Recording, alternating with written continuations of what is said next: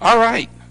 Good evening, everyone, and welcome to our second lecture for the Stewart Observatory Public Evening Series for the fall of 2012. For those of you who are just coming in, there are empty seats. You'll have to sit in one, though. I can't allow you to sit on the ground or on a stair. Now, first of all, welcome to Stewart Observatory. This is our 87th year of providing free public lectures in astronomy. No, neither Chris nor I have been there for all 87 years, but we're proud of the history. Before we introduce tonight's speaker, I would first like to let you know that our 21-inch telescope, named after Raymond D. White, Jr., is open for public viewing. And at the conclusion of tonight's lecture, it will be open until 10:30 tonight. If you'd like to go, big white building, go up 2 flights of stairs, and our friendly undergraduate telescope operators will be happy to show you whatever's up in the night sky. Also, at the conclusion of tonight's lectures, we will have a book signing. Both of Professor Impey's books are on sale by the UA Campus Bookstore for a reduced price, because I think they don't charge you sales tax. I think that's what happens. And out in the main lobby, and Professor Impey will be available for signing those books that you have purchased. And we also have some light refreshment as well arranged for you. And if there are any students that are here for an assignment, I am the person who will validate your assignment. I'll do it at this table down here at the conclusion of the question and answer period. So without further ado, we're very happy to have our Deputy Director of Stewart Observatory, distinguished Professor Christopher Impey. Professor Impey received his undergraduate degree from Imperial College in London. Then he received his PhD in, is it astronomy or physics? Astronomy at Edinburgh in Scotland. I remember I was a graduate student when Chris arrived here. It was sometime around 1985, 1986 sometime, so he's been here over 25 years. Not only has he been given the distinction of Distinguished Professor, that's a distinction that's given to sort of the best teachers here at the university, but he's also well known for his efforts in media of astronomy, teaching methods. He used to have a textbook which has now gone online. I'm sure he'll tell you about some of the things he does online as well. And without further ado, he's going to tell us how it began. So, Professor Impey.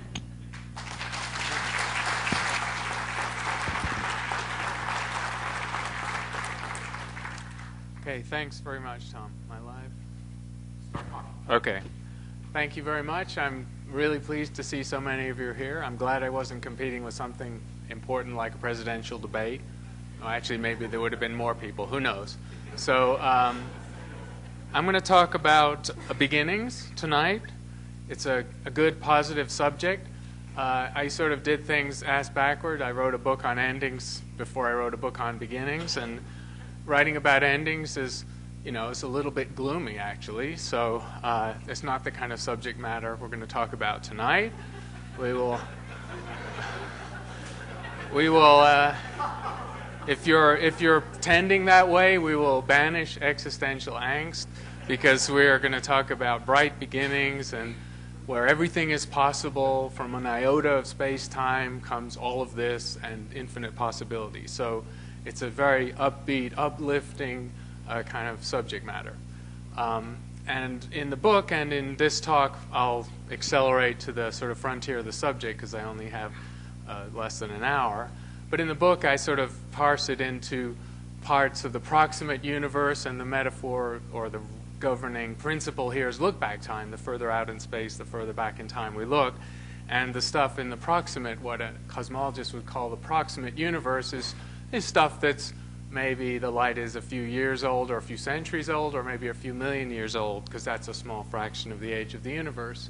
And then in cosmology, we move out to the more remote parts of the universe where we're seeing objects whose light has traveled for substantial fractions of the age of the universe, and that's really the wonder of the subject, that you can use telescopes as time machines.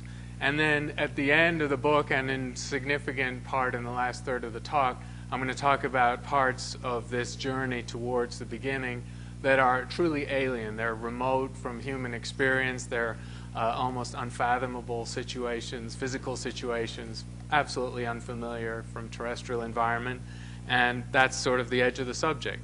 I'm also going to give an advanced plug and point out that at the top of the room this flyer is printed out, so you don't have to read all the words right now. But I'm going to venture into the brave new world of massive open online courses called MOOCs. You've probably read about those.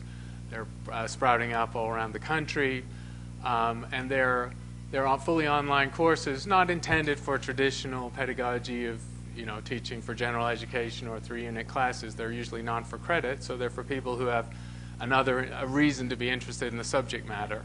And I'm going to try my hand at one of those in mid-spring, not a full semester. It's about an 8-week course. So that's the first time I've done anything like that. It's going to be an adventure for everyone concerned. And the URL where you can learn more about it or register if you want is on that flyer. So I'm going to start with history, but I'm not going to do too much history, except it's important to know where we've been and how far we've come in cosmology in really just a century, just 100 years. It's a young subject. Astronomy is an old subject, thousands of years old, but cosmology is a young subject. However, the primordial questions of cosmology are as ancient as human thought about the world we live in, the larger world we live in. The simple questions of whether both space, either time or space, or finite or infinite, have been asked since the time of the Greek philosophers, who were the first to sort of put on a plate those very simple questions and think that we might be able to answer them. I'm sure before that, when we were hunter-gatherers, we had the same brains we have now without the veneer of civilization on top of our lifestyle. I'm sure people were thinking the same thing. What's going on with the sky and those stars and those objects? What is it all about? Is that stuff up there the same as the stuff on the Earth? They had no way of answering the question. The Greeks, of course, had no technology at all to throw at the situation. The telescope was 2,000 years from being invented, but they were throwing a very new tool of logic and mathematics, the tools of logic and mathematics, at these simple questions, and they made surprising progress. And so there were thoughts even 2,000 years ago about what is the distinction between an infinite universe, because then it goes on forever, and what does that mean? Or a finite universe, in which case it has an edge, and how do you understand an edge? Because it's an edge is a boundary, right, between something and something else. So it immediately begs, what is the something else? And the eternal in time is the same issue. If the universe is eternal in time, there's nothing else to discuss. We're just a place in a river that's flowed forever in the past and will flow forever into the future.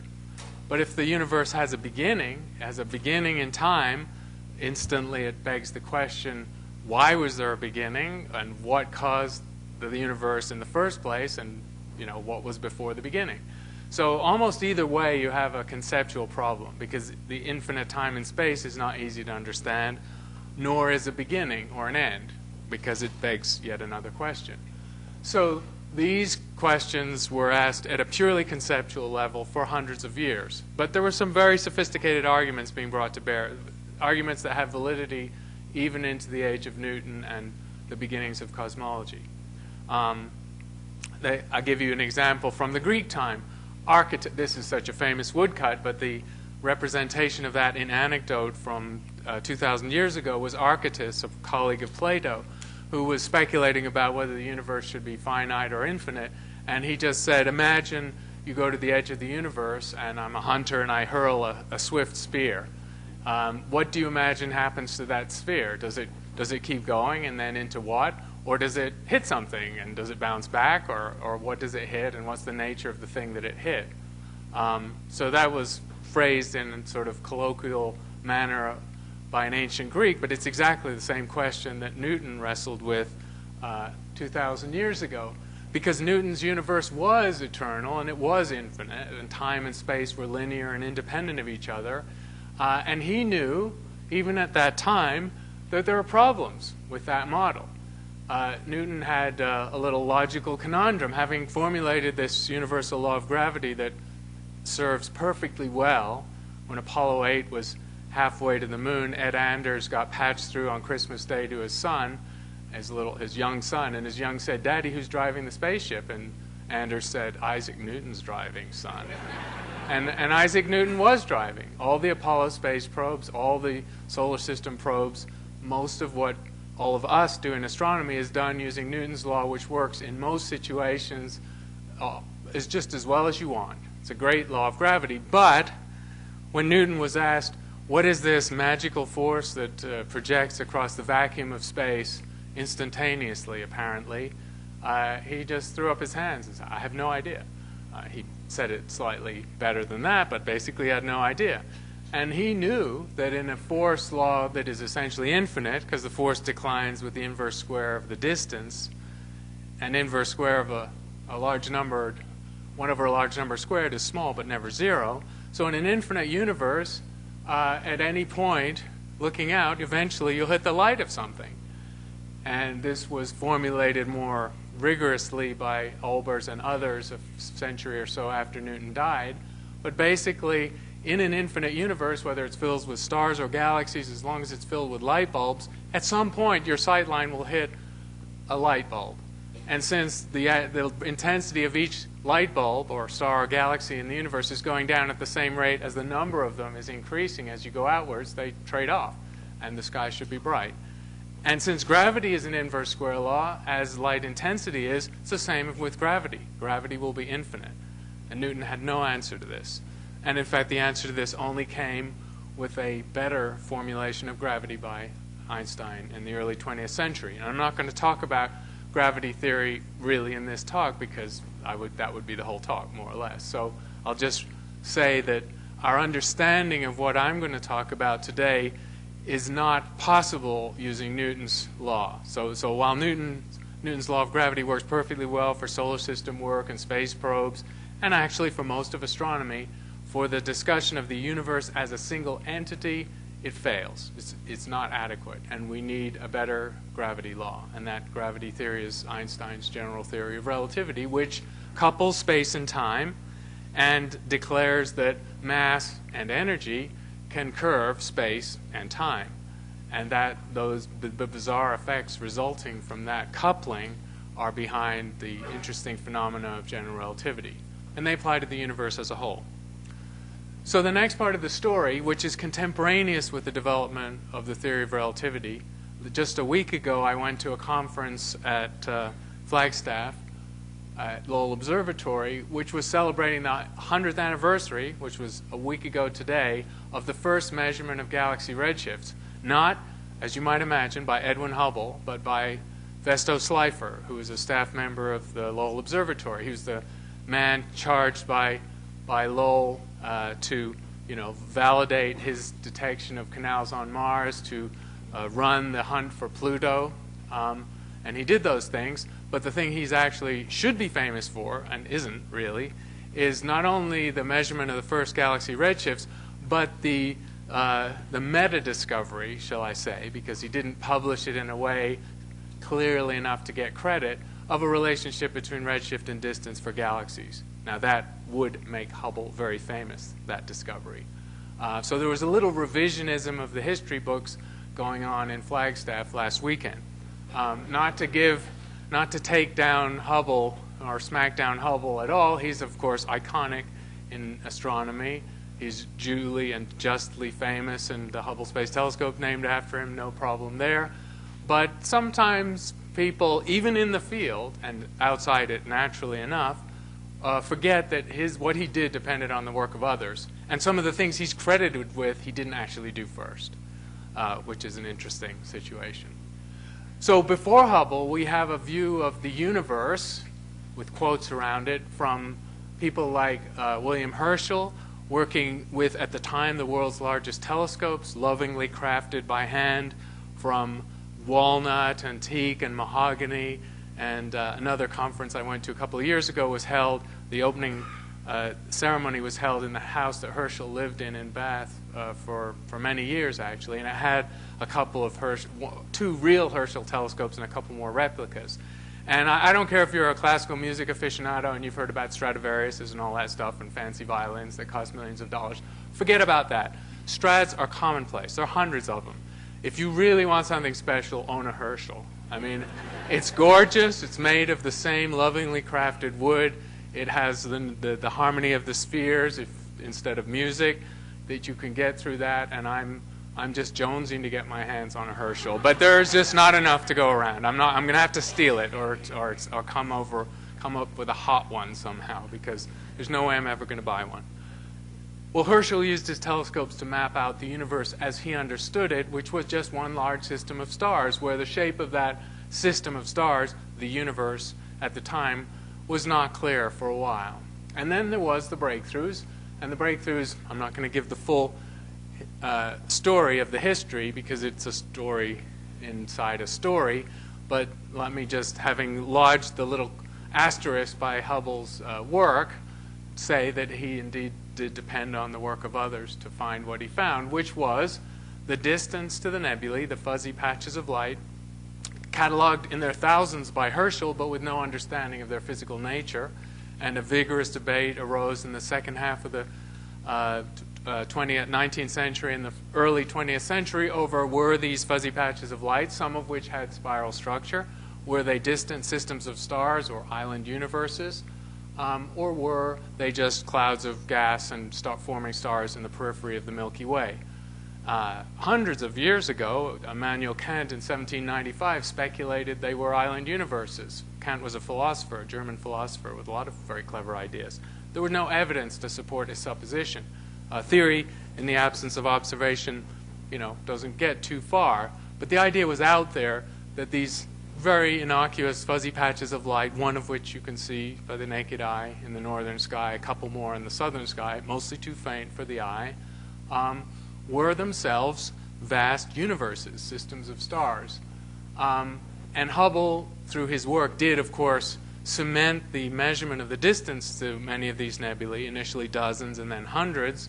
And by the end of his career, he and his co-workers, working at Mount Wilson in California, had taken out our distance measurements in the universe to literally expand the size of the known universe relative to just a big Milky Way by factors of thousands.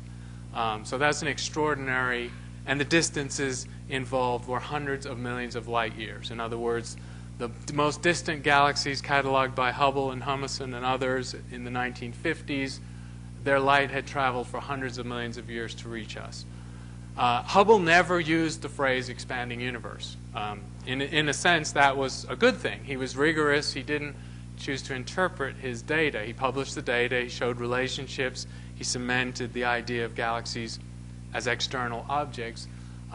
But he was not familiar with the theory of gravity that would allow you to interpret his observations in terms of an expanding universe. That needed relativity. That needed Einstein. But this idea of ancient light is, of course, key to the idea of cosmology, to what we're going to get to very shortly. The idea that distant light is old light. Now, that distant light is so proximate that we barely notice it. It streaks across from the back of the room. It's coming to my eye in nanoseconds or less. So this is imperceptible. The light is fleet-foot, 300,000 kilometers per second.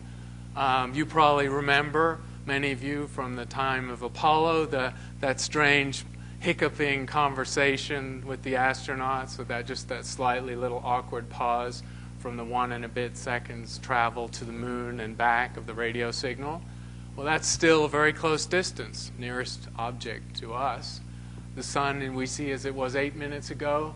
We see nearby stars as they were a dozen or so years ago, and the most distant stars in the night sky a few centuries old, that light. Now, galaxies are on an entirely different scale, so the nearest galaxies are millions of light years away.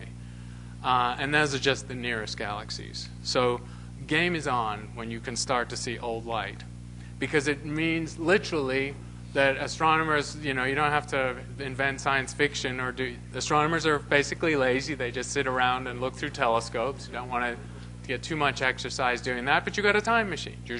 Your hands are sitting there on a time machine. The further out you look in space, the further back in time you look. And so I'm going to summarize, how far that game has taken us. And conceptually, everything we see in the nearby universe, and by that I mean what you see with your eye, is now. It's proximate in cosmic time. If you The stars are recent, hundreds of years old. It makes no sense, as infuriating as it is to be told this, it makes no sense to ask, what is Sirius doing now?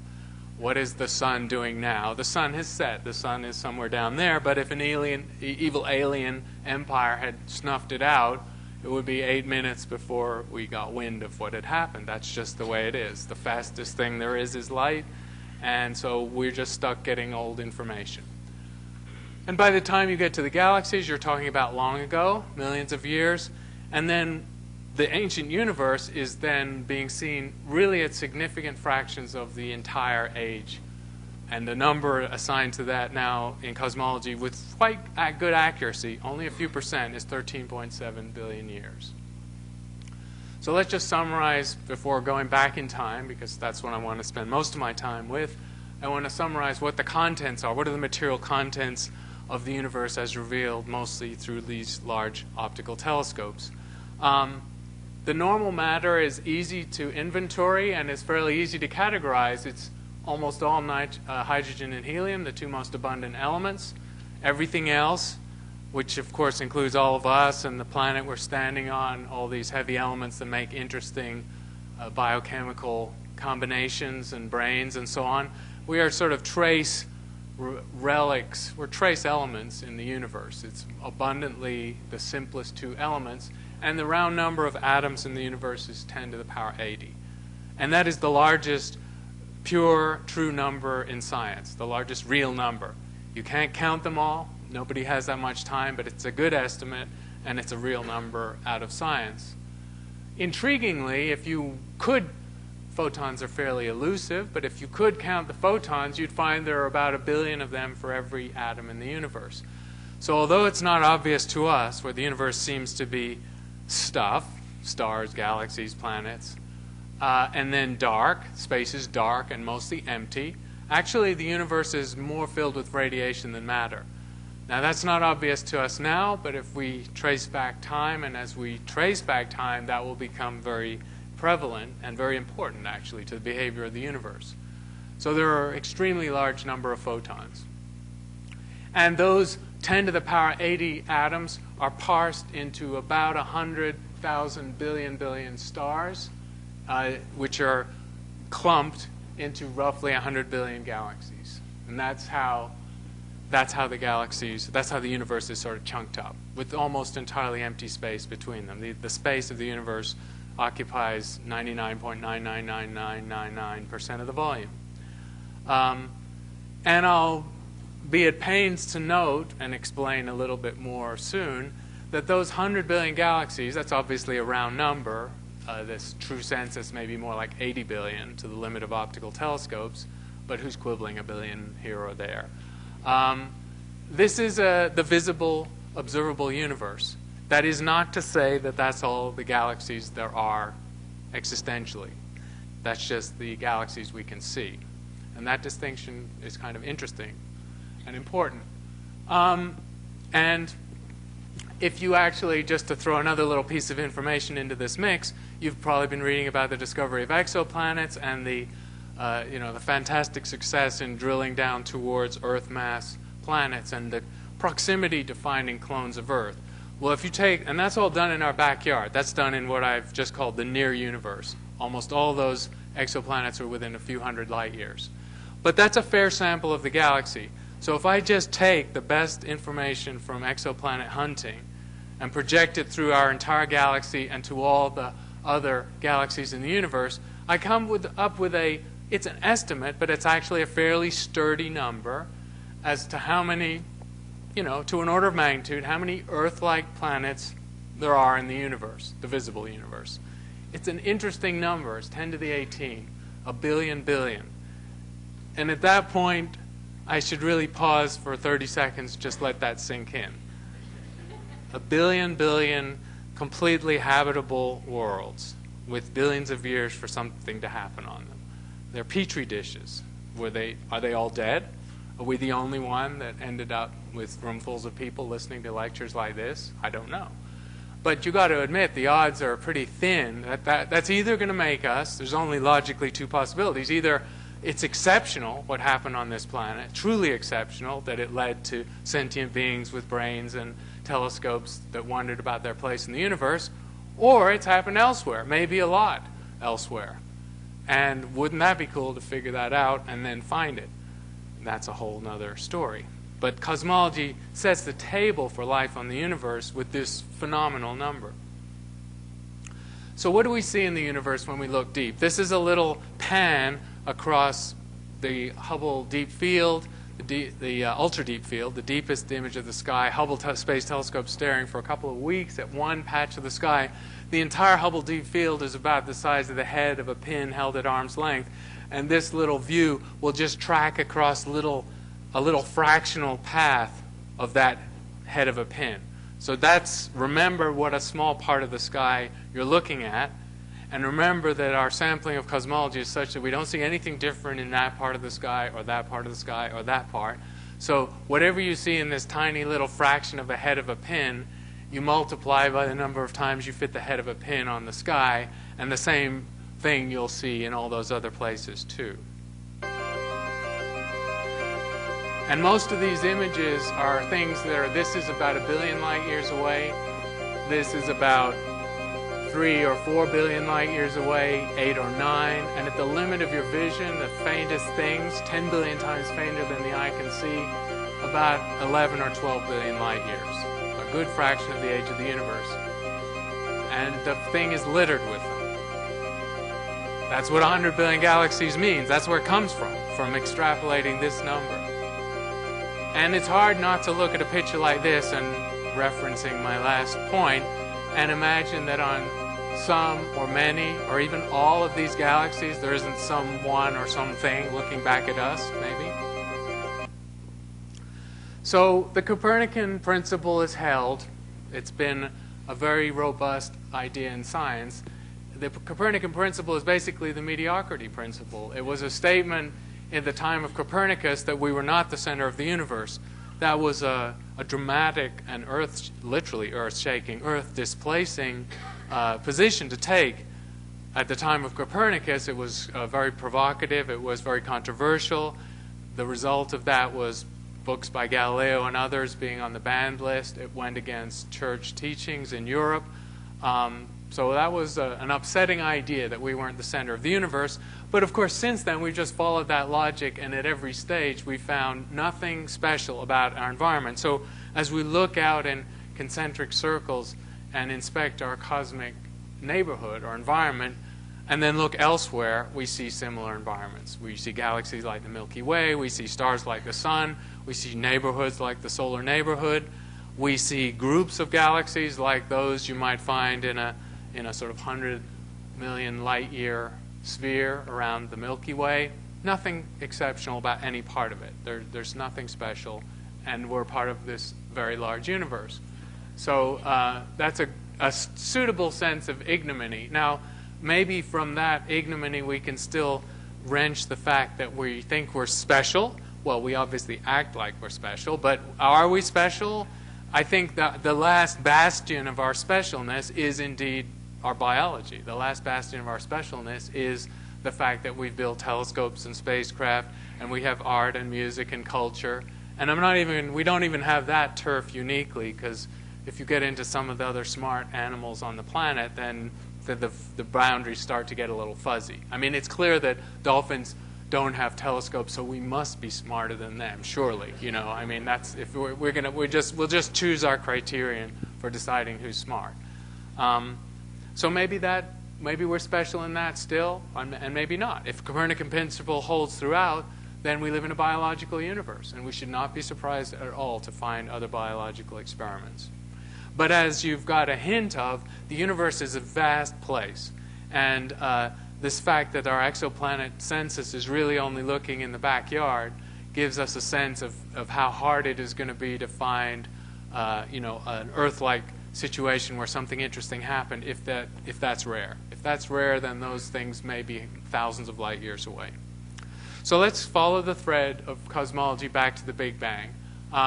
Since this is such a nice old analogy, of course, everyone uses it. I was glad to find it being used in the 1940s, the expanding balloon. It's The poet Robert Frost said all analogies are imperfect, and that is the beauty of them.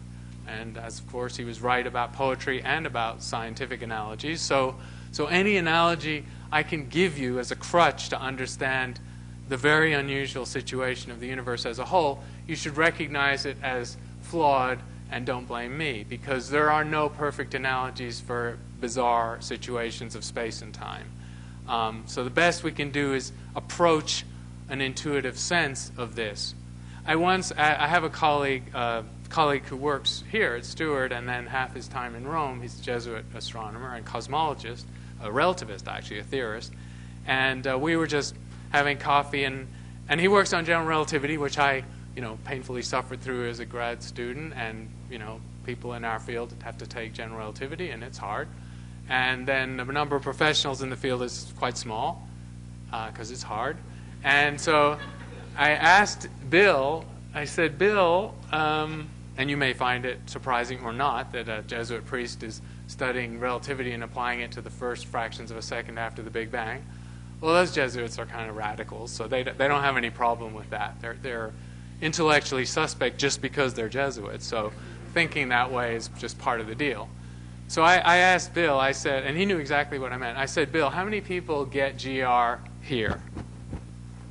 And he thought about it, actually, and he said 12. And it was a very precise number. I didn't ask him who they were because I didn't want to risk embarrassing someone by saying, oh, you're not one of them, So it's hard. So lets us all off the hook, right? So none of us need to feel bad, including me, for not fully getting GR, which is what describes the universe as a whole, and black holes and all that other stuff. So there we go. That's right. We can all just breathe. Okay, we don't have to get GR. It's fine. There's only 12 people. So what Hubble did, and Hubble didn't understand GR, so yeah, let's take him down another peg. That's fine. He barely was aware of the theory at the time. Einstein visited Mount Wilson, and he sort of asked Hubble, have you read my papers? And Hubble sort of, well, I don't know, they were in German. And he said, no, they were translated. Did you read them in English? No, he didn't. So, but Hubble was very good at measuring spectra. And he was very good. He had the benefit 3 times in his career of starting to use the new world's largest telescope, culminating in the 200-inch at Mount Palomar. And so he took a succession of spectra of these galaxies. And Slipher, of course, as I've alluded to, took the first few dozen that Hubble did his initial work with. And what he found was that the spectral features of normal galaxies, which is essentially just the superposition of a lot of stars. So if you took a spectrum of a star, you'd see similar features from hydrogen, calcium, sodium, the trace elements in the atmosphere of the star. Galaxy is just the sum of a lot of stars, so it shows the same features. Those features were shifted to longer wavelengths, or redward, relative to those same spectral features or elements in the lab, in spectroscopy in the lab. And that redshift was almost ubiquitous because of the dozens and then hundreds of galaxies Hubble measured. Essentially almost all of them were redshifted, and none were blue shifted. And if interpreted as a Doppler shift, that would mean these things are all moving away from us. And at substantial velocities. So this one is 5% of the speed of light. It's fast, very fast. And nothing moving towards us. That was a dramatic discovery. And the second part of his discovery was armed with distances, and that was a difficult trick. Measuring a spectrum was fairly easy, though he still needed large telescopes to do it. Measuring the distance to a galaxy, which is another story I'm not going to tell in detail now, took another lot of extra work. And when you had both pieces of information, he found a linear correlation between them, which told him that the further away a galaxy was, the faster it was moving away from us. And that's a striking relationship. And it was found by Hubble for a piece of the universe that's actually almost smaller than the width of the red line. So Hubble's original data is back in here, and what I'm showing you is how much better we've done than Hubble in the 80 years since Hubble was doing his work. So we've extended Hubble's original relationship, the Hubble diagram, the Hubble law, as it was called. by orders of magnitude further out into space. These are now millions of light years, so we're looking back again a billion or more light years in space. So how do we understand the Hubble law, the Hubble relationship? Well, he didn't use the term expanding universe, but armed with the general theory of relativity, which is not happy with the static universe, the ancient static universe of Newton. General relativity has solutions that are dynamic. They're either contracting or expanding.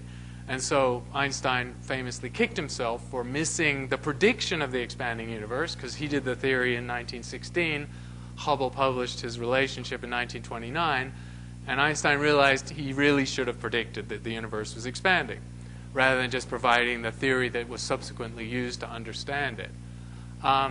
So what's going on is that the fact that there's a Hubble relation says nothing about special position for us in the universe. At first glance, everything moving away from us means we're at the center. Copernicus was wrong. We have a special place. It's all about... And that maybe is relieving it again. It's like, oh, it really is all about us. Oh, good, that's right. I didn't like being ignominious for that short amount of time I was ignominious. I wanted to be special, and now we are special. No, you're not special. It's not special, because if we are the red galaxy and the galaxies around us move away, and we have a two-dimensional analogy here on a sheet, because 3 dimensions is harder to represent, we measure expansions. You measure an instantaneous velocity and distance, so you don't actually get to see it playing out, but you're sampling a film like this, a little animation like this, and you can see the relativity of the situation, that if you were Edwin Hubble sitting on a star in the outskirts of this galaxy that we'll call the Milky Way, measuring distances and velocities of galaxies, you'll you'll measure a linear slope. But if you're someone called Utharg, who lives as an alien living in a star in a globular cluster in this galaxy, you'll measure the same thing. And you'll get all excited, and you'll publish Utharg's law, and you'll get really pissed off when some guy called Hubble found the same thing and called it after himself. So either they're both wrong, or they're both right. Which is it? And the answer is neither of them are right and neither of them are wrong. There is no center of the expansion. There's no way to define it. The second component of what's going on is that everything isn't really linear and smooth entirely, because relativity builds into it curvature of space-time caused by mass energy. And although that may be subtle on the small scale, on the cosmic scale it can be substantial. So the presence of a large amount of material in the universe, 100 billion galaxies, it's quite a lot of stuff, can cause space-time curvature on cosmic scales. And so that's right there in the theory. That's something you expect to see, and it's something people have hoped to measure or wanted to measure for a long time. And again, just to be clear about the expansion, we'll overwork the analogy. Everything is moving away from everything else. The universe, in this case a two-dimensional universe, can be curved. And if you were confined to a small patch of a very large balloon, you might look around and not be clear that it's curved. Or you could look at the surface of the Earth, out on an ocean, out on the desert floor, and it's not obviously curved, because you're confined and your measurements are confined to a small fraction of a globally curved space. Similarly, in cosmology, the curvature can be very subtle on small scales, but still dominant and present on large scales. The other thing that's really important is that this, having alluded to the Doppler effect, this is not a Doppler effect. It's still a big confusion from students of astronomy taking it for the first time, that they make the analogy with Doppler shift and sound waves getting stretched out as the source moves away from you and compressed as it moves towards you. Doppler shift applies for light waves or sound waves, but this is not a Doppler shift, because the Doppler shift references a situation where you can compare signals between observers. The galaxies are situated in expanding space and are being carried apart by expanding space-time. There's no external medium. This is the universe in 3 dimensions is doing this. And so if you look at it again, it's a very different conceptual situation. The object's moving ballistically through an external grid that you can reference of space and time, or the entire edifice, the entire space-time matrix, if you like, expanding, and the galaxy is just hapless victims being carried along by the expansion. That's the cosmological redshift. That's what Hubble measured. And that's absolutely distinct from the Doppler shift. It's not the same. Another consequence of this theory, this idea of the expanding universe, is that I was careful to say 100 billion galaxies in the observable universe because we haven't seen an edge. What's actually happened as the telescopes get more powerful, we run out of time, not out of space. We look so far back in time, since the universe did have a beginning in the Big Bang, we get to the point before which there was essentially no light. There were no light bulbs to look at, to measure. So we don't reach an edge, we don't fall off an edge. The Greek dilemma is never posed because that's not the situation. There may not be an edge to physical space. There's no evidence for it, and there's not even a theoretical reason it should exist. So the universe has no center and isn't expanding into anything, has a boundary in time, operationally, and maybe not in space. And it's all getting very squirrely and Zen-like, and it doesn't even sound scientific anymore, but this is actually how it works in the theory, too.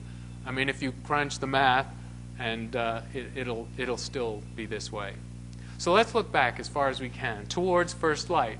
This is the little graphic of the expanding universe, which went through a very rapid early phase of expansion that I will allude to very briefly, because I'm sort of doing a thumbnail sketch of the universe in the time available.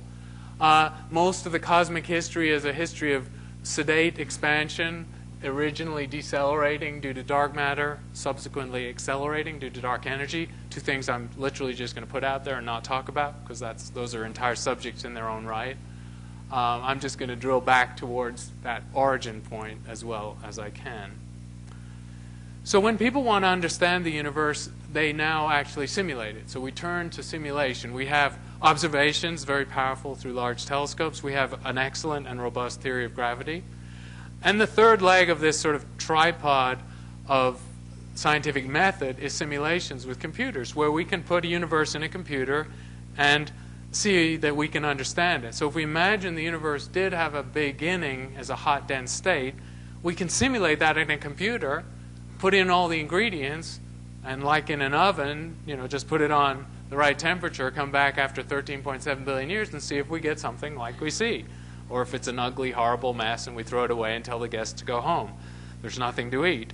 And what we get is actually reassuringly right. So this is a simulation where the expansion, which would otherwise be 30-fold due to Hubble expansion, has just been factored out, because it's too hard to look at something that's expanding as within its structure forms. So in this case, and in general in these simulations, the expansion is taken out, and in it you'll see the evolution from 100 million years after the Big Bang to the present day of a cube that's 300 million light years on a side, done in a computer. And this is actually just dark matter in this computer simulation, because most of the stuff of the universe is dark matter. It outnumbers the normal, the 10 to the 80 atoms I alluded to, by a factor of 6 or 7. And a test of the theory of the expansion of the universe, of what it's made of the expansion history, is do your simulations from smooth initial conditions, because everything we think was hot and smooth, and then gravity did its thing, acting steadily over time. As long as it gives you something that looks like the way the galaxies are distributed now, then you check it off. It agrees. This is the same thing rotating, so you get a sense of the three-dimensional structures that evolve.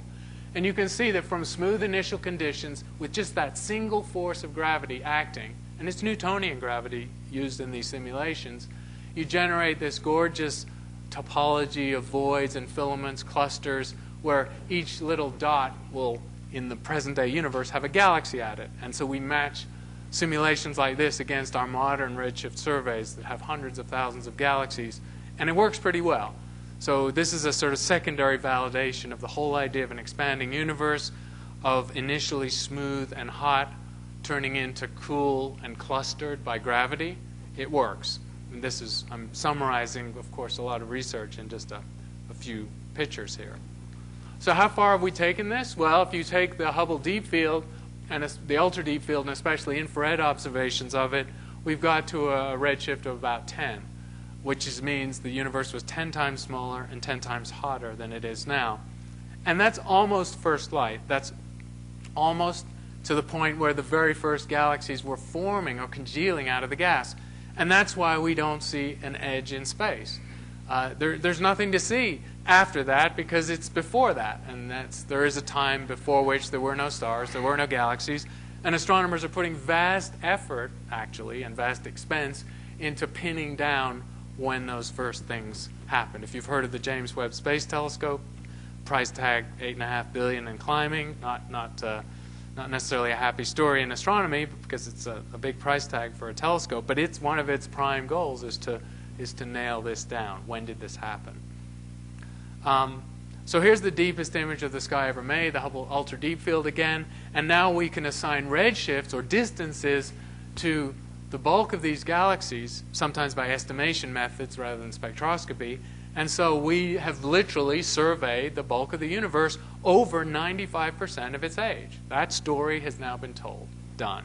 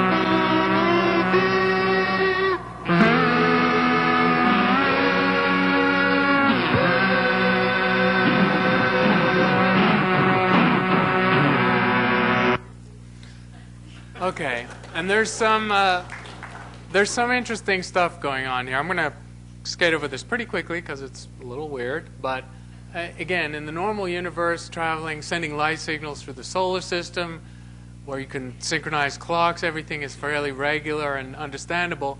If we're talking about two galaxies whose light, two of those very distant galaxies seen a good fraction of the age of the universe ago, at the highest redshift we can observe galaxies, the light from that object was receding 3 times the speed of light from us at the time the light was emitted. Now, of course, the Earth didn't even exist then, so you got to use a little projection. But the Milky Way existed. So at the time the Milky Way and a very distant galaxy that we can observe with a telescope, at the time their light was emitted, those objects were receding at superluminal speeds. And what happened then was like in the little cartoon. As the universe decelerated due to all the matter, the light traveling at its fundamental velocity of 300,000 kilometers per second was eventually able at some point even to stand still like treading water before it started to overcome the decelerating expansion and eventually arrive asymptotically at its destination at 300,000 kilometers per second. How cool is that? So, and you might say, well, how can the universe do that? Isn't there a speed limit? Wasn't that another thing that Einstein said if he was such a clever guy? Well, yes, but that was his special theory of relativity. The general theory of relativity governs the universe, and there's no speed limit. You can look at those equations as much as you want, and I swear there's no speed limit written into those equations. So the universe can expand as fast as it damn well wants, basically, and it did. It expanded very quickly. And the consequence of that, the fact that there are things which were being dragged away from us faster than light can travel, means that it's a standard part of the model. Vanilla Big Bang, nothing esoteric, nothing weird, no lunatic fringe theorizing. It's absolutely standard that the physical universe, all that there is bigger than the observable universe, that 100 billion galaxies. How much bigger? We have no idea. Because again, we're not limited in our view by space, we're limited by time. So that's an absolutely inevitable consequence of the theory. So let's go back to the beginning. The biggest landmark of the beginning is the microwave background radiation that I'm sure you've heard of. This is a picture of the entire sky in microwaves, where it's exaggerated with color, but basically the reddest patches are about 1,000th of a degree Kelvin warmer than the bluest patches. Actually, 100,000th of a degree warmer than the bluest patches. So this is overwhelmingly the same temperature, the same emission everywhere in the sky. It's just grossly amplified here so we can see the fine grain of the structure and the detail, but it's really smooth. And what it is a baby picture of the universe. If we analogize to a human lifespan, this radiation is seen. This is seeing the infant universe when, if it was you, you were, a few hours old, basically. Because it's from 380,000 years after the Big Bang. Think of that, 380,000 out of 13.7 billion. That is very early. Remember, the oldest galaxies we can see are about a few hundred million years after the Big Bang. This is a few 100,000 years. So it's 1,000 times earlier in time, relatively. So it's a fantastic tool of the early universe. And the math is really simple. The universe then, because the redshift of this information is 1,000, in round numbers, that means the universe was 1,000 times smaller and 1,000 times hotter and 1,000 cubed, or 1 billion times denser, when this radiation was emitted. This really is a bizarre situation to be seeing. And the fact that there is an edge, the reason that we see it as an edge to our vision, what's beyond the microwave background? We don't see beyond the microwave background. It's like the fog into which we cannot see. It's like the edge of a cloud.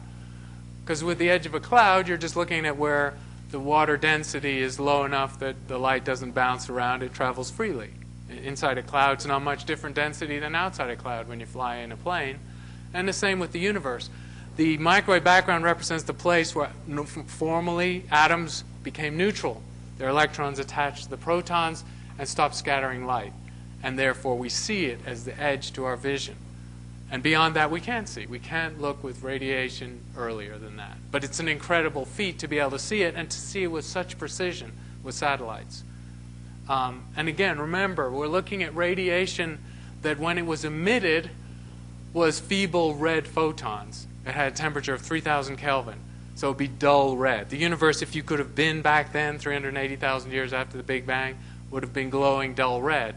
And in the intervening billions of years, those photons were stretched by factors of thousands from being dull red photons to being microwave photons that we can barely notice. They're all around us. They're in this room, but they're not very easy to perceive or detect.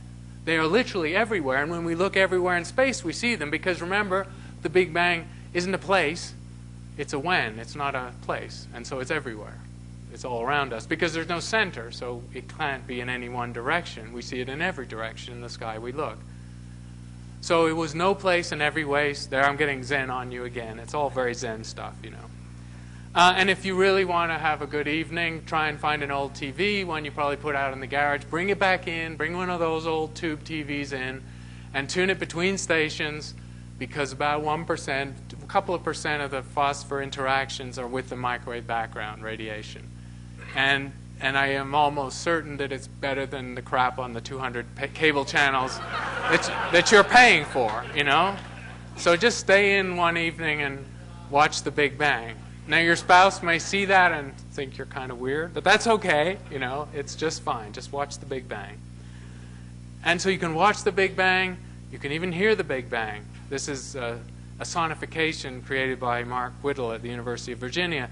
And this is actually taking the acoustic waves, the sort of oscillations in the plasma of the very hot gas and particle soup of the early universe, and turning what actually happened in the first few hundred thousand years of expansion into sound waves.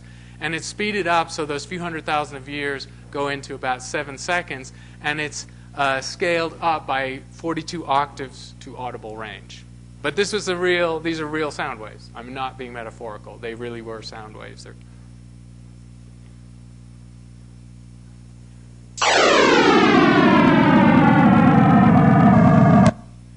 So there you are. You've seen the Big Bang. You've heard the Big Bang. You're breathing the Big Bang. There are about 1 million of those microwaves in every breath you take. It's all around us. Guys, don't worry. You're not being sterilized by it. It's microwaves, but the radiant intensity is about 10 to the minus 5 watts. So it's about a 10 millionth of a light bulb's worth of microwaves everywhere. It's not, nobody's getting sterilized by this. But it is there. So let's get to the last part, to the early part. And for people who work on the early universe, everything else is an anticlimax. All those stars and galaxies and planets and people, yeah, that's boring. What's really fun is what happens early on. And so the goal of cosmology is to get as close to the origin as possible. And how close can we get and still be tethered in physics that we can understand? That's given here. This is a logarithmic plot that shows time since the Big Bang against temperature of the universe. And the limit of terrestrial physics is in the Large Hadron Collider, so big accelerator, is quite extraordinary. In an instance in the Large Hadron Collider, you can simulate temperatures that were realized in the first, it's a thousandth of a nanosecond of the Big Bang. So the theorizing about the early universe, which may seem extremely esoteric and fringy, is absolutely rooted in physics that we can test really back that far. I mean, it's not unhinged at that. Beyond that, or before this 10 to the minus 12 seconds, then all bets are off because we haven't tested physics that early. And of course, there's a secondary issue of whether the laws of physics have changed. Can't really comment on that. And comprehending the singularity is clearly hard. So, and I'm now outside my pay grade, so I'm going to get a little professional help.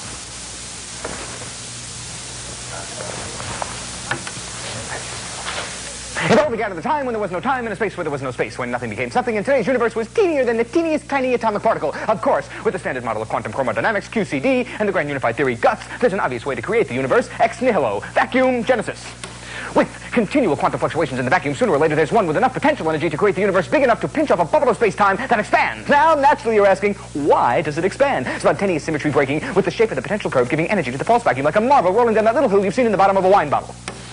So, creation out of nothing, which means the universe could be the ultimate free lunch. Now, you're probably asking yourself, why is the net baryon number of the universe so close to zero? GUTS answer this if you choose the right parameters to distinguish between matter and antimatter. But there still is the question of why the arrow of time points in the particular direction it does, and why we have a past and a future and not a future and a past. Well, if we are correct, that region that became our universe was presumably just one of many, if you think about it, an infinite number that each grew at totally different times from some microscopic bubbles into regions trillions of times larger than what we call the visible universe, and that, of course, leaves an infinite number of universes waiting to be born. Now, this inflationary theory predicts that the universe must have a density exactly equal to the critic density. So it has to lie just between the cusp between internal expansion and eventual contraction. But since the density of the matter that we see when we look out and map the galaxy falls far short of the critical density, to close the universe, most of the matter must be matter we don't see. Naturally, you're asking, just what and where's the matter? Here, experts differ. If we could use the QCD and unifies electroweak theory, we get the same old standard model of elementary particles. But what about being bold, being on the forefront, going where Einstein never tried, and trying supersymmetric theories and linking gravity to the equations? Ha ha! Well, then, you can use the Dirac operators, but of course you end up with 10 dimensions in the universe. Now, if you look around, you must realize that at least 6 of these dimensions must be compactified, rolled up like a sock, and every familiar type of particle has a supersymmetric partner. For every photon, a photino, every graviton, a gravitino, every gluon, a gluino. But that's the hot dark matter possibility. But of course we can't rule out the cold dark matter either. Most of the universe could be in black holes, burnt out stars, W particles, but the best candidate for cold dark matter is cosmic strings, one-dimensional with some strings looped, others infinitely long, every millimeter more massive than Mount Everest. So, is all this mere talk, or can we experiment to distinguish between hot dark matter and cold dark matter models once and for all, which will tell us what the universe is really made of, and whether it will go on forever, or the Big Bang will be followed billions of years from now by a big crunch and then a big bounce? Well, it could be that everything we see is just a sort of light frosting on the cosmic cake, if you'll pardon my homely analogy, and we simply don't know yet what we're talking about, in the strictly technical sense, of course. But of course, we are still working on the question of why everything is the way it is, and whether the galaxies have in fact had time to appear as the way they do, and why they have the sizes and masses that they have, but you can't expect to resolve that big picture until you clear up the little picture of particle physics, now can you? Questions? Okay, so I'm going to wrap up with the frontier of the subject briefly, and you should just imagine, imagine everyone brought a pinch of salt and we could make a nice pile of salt. That's how much salt you should take this with. This is, everything I've said up to this point is absolutely solid, Big Bang, early hot universe, a web of evidence supporting it. Epistemologically, I do believe that theory is as valid, is as well supported by evidence and data as the theory of natural selection. But pushing it to the limit, you get to places where you don't know. In this case, what we're talking about is a unity in nature where the only place, as I alluded to in that graph, which showed what the Hadron Collider limit corresponded to in temperature, we're heading towards a situation where the only way we can validate any theoretical idea is by the early universe itself. So we would have to look for signatures of microscopic physics in the universe, in the Big Bang, at the very earliest stages. And we don't quite know how to do that yet, but that's the game. That's where the frontier is headed. So let me just remind you that once the universe was smaller than an atom, follow the Big Bang Theory back, and that's what it projects. It projects a singularity, actually, an infinite cusp of density and temperature, which is unphysical. It's a sign your physical law has broken down. And the other thing that's predicted with fair reliability from the theory is that the forces of nature we see as being very disparate in their strength. This difference between the strong nuclear force in an atom and the gravity force is 38 orders of magnitude. We've already seen in accelerators that 2 of the 4 forces of nature melt together. And there's hints of that second merger, although it's far beyond accelerators. The inference is that there's one superforce that was realized at the beginning of the universe in the Big Bang, where quantum theory and gravity merge. There is no physical theory that can reconcile gravity and quantum theory. Einstein spent, as you probably know, a decade of his life trying to do it. Others have tried since. It's a very active research agenda. It does, however, seem that there are many hints that the underlying physics was beautiful, simple, and symmetric, which is more of a mathematical term than an aesthetic term, and that as the universe cooled and evolved, the forces crystallized out with different properties and characteristics and strengths to be distinct today. We see hints of this underlying symmetry, but to get to the full superforce is going to require theories that we're still working with. So we want a theory of everything. Everybody wants a theory of everything, right? You can, until we have one that's validated and published in Nature and refereed articles, everyone's allowed their own theory of everything. That's a Bill Mayer, new rule. Everyone's allowed a theory of everything. In the meantime, the theorists in physics are working on string theory, which hints at a deeper level of structure, which takes as its starting point the fact that we know protons and neutrons are not fundamental particles. In 30, 40 years ago, we showed they were made of quarks. Electrons and quarks, however, have been assumed to be fundamental, point-like. And that's not physical either, because they have mass, they have charge, and they can't be point-like. So theorists have felt liberated to speculate about tiny one-dimensional entities called strings that are the true fundamental state of all matter. And they've gone quite a way down this very difficult road of building a theory based on strings. When you do the string theory, it makes general relativity sort of pale into the background as kind of chump stuff, easy stuff, because it turns out that you need multidimensional space. Typically 9, 10, or 11-dimensional space-time, of which the 3 dimensions of space we inhabit plus 1 of time are the only visible large-scale manifestations. The other dimensions are on an invisibly small and an impossibly high energy scale. And so we've now realized out of the Big Bang, the idea is quite clear that the universe started as a quantum level event. That's a simple projection back to the beginning. And quantum is weird. It upset Einstein very much, you know. All that damned quantum jumping. It spoiled his idea of God, which I tell you frankly is the only idea of Einstein's I never understood. He believed in the same God as Newton, causality, nothing without a reason, but now one thing led to another until causality was dead. Quantum mechanics made everything, finally, random.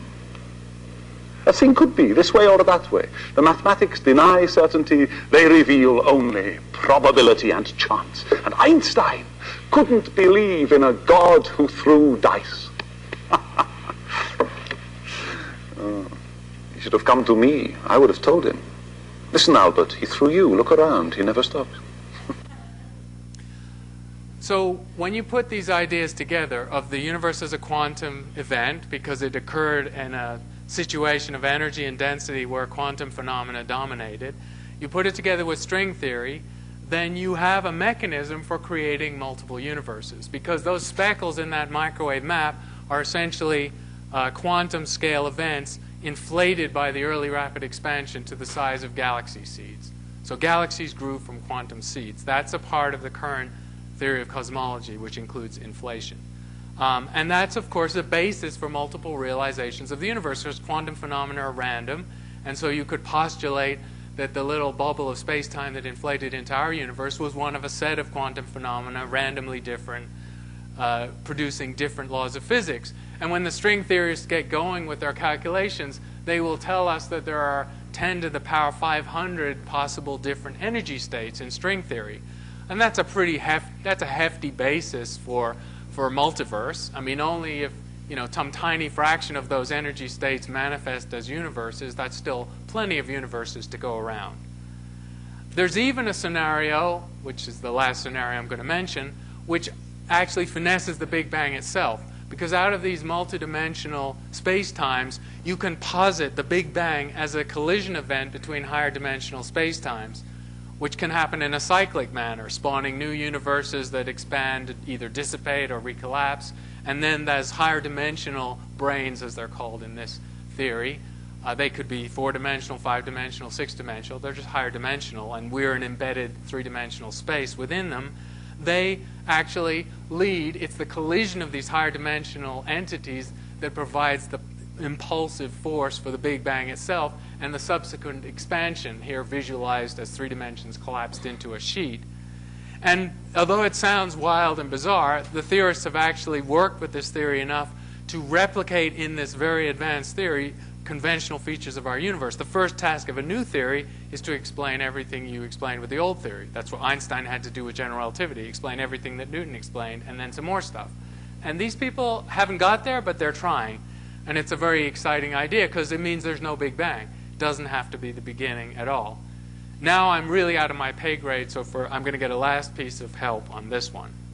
So much to talk. I haven't spoken to you in a little while. Yeah. What have you been doing with yourself lately? I know we'll get to the movie in a second, but I'm talking about you, the man. What are you doing? A lot of things. I've been doing a lot of reading actually lately. Reading. Yeah. Yeah. Yeah. Yeah. Like what kind of stuff are you reading? Mostly road signs, prescriptions. Make sure I take them right. Right. One time That's a good idea. I took a whole bottle of what's that called, Vicodin? Yeah. Because it looked yummy, you know. Uh-huh. And that's not a good idea. Yeah. After I plowed my bulldozer into a store, I woke up in the hospital and I just thought, I got to start reading more. Reading more. Yeah. Now, seriously, I'm just curious, and I think a lot of us are. What do you seriously like to read, like in the book world? Fascinated with science. Really? I'm fascinated with science. It's incredible. Have you heard about the new brain theory? No. Whose brain theory is this? It's Stephen Hawking has been. Stephen Hawking? Yeah, talking about this new brain theory about the universe and opposed to the Big Bang theory, and they're coming out with some new concepts. It's really exciting. And you actually the read Ipkirotic universe. Have you heard about this? Say it again. It's very difficult to say. The Ipkirotic universe. Wow, that's amazing that you're reading that stuff. Well, the model we have now, Conan, is based on the idea that our Big Bang universe was created from the collision of two 3-dimensional worlds moving along a hidden extra dimension. But conceptually, the Ipkirotic model is very different. There is no inflation or rapid change happening at all. The approach to collision takes place very slowly over an exceedingly long period of time. It's quite fascinating that the rapid change and very slow change can produce nearly the same effects. The difference results in one distinctive observational prediction, though. The inflationary cosmology predicts a spectrum of gravitational waves that may be detectable in the cosmic microwave background. The Ipkirotic model, however, predicts no gravitational waves. Effects should be observable in the cosmic microwave background. And I'm just so relieved by this because I've been... No, really. Incredible. I've been trying to tell this to people for years. Really? I've been trying to drill it through their heads, but they don't listen to me, They called me mad. They laughed at me.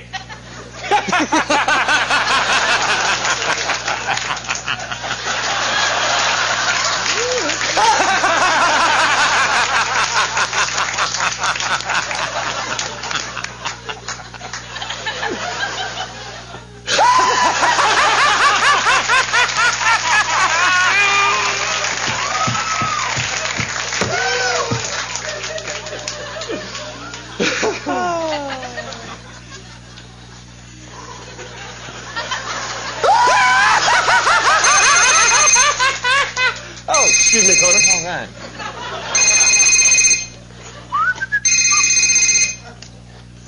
Hello. Hello, Tim. That's Stephen. Oh, hi, Stephen Hawking. I can't believe Wow, this. that's amazing. Well, thank you. I just wanted to call you to tell you how happy I am that you're excited about the new Ipkirotic universe theory. It's amazing. But don't bother trying to explain it to them. Their pea brains cannot grasp the idea of the world on the brain. Yeah, I know. Well, it's been so frustrating for me because the moment I wrote it, read it, I knew it was important and I wanted to tell them. But, you know, what can you do? Well, I had to go now. I'm very busy watching Dumb and Dumber. I might go have a few viewings a bit. You truly are a genius. No, you're a genius. No, you are. No, you are. No, you are. No, you are. You are to infinity. You got me there, Stephen. That was insane. That was incredible.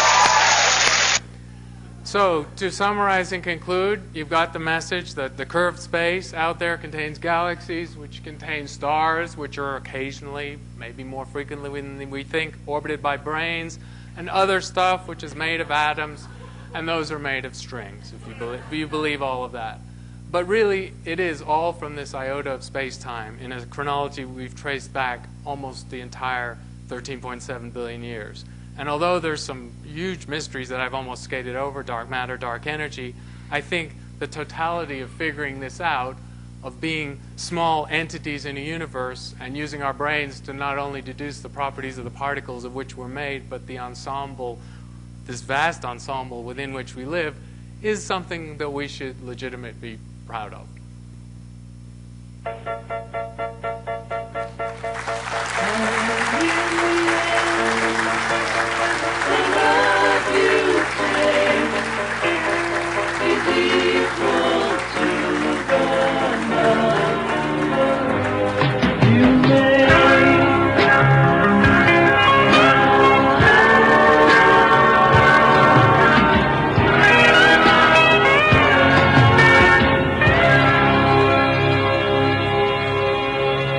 All right, thank you very much. We'd like to give Chris time to get over to the lobby so that you can sign your books. He can sign your books and answer your questions. I would just like to remind you that our next lecture is 2 weeks from tonight. Professor Emeritus Nick Wolf will be here to talk about life, which is a consequence of astronomy. The telescope is open. We have refreshments for you over in the main lobby. Professor Impey will be over there to sign books that you have purchased. And I will stamp student assignments down here. Let's thank Professor Impey.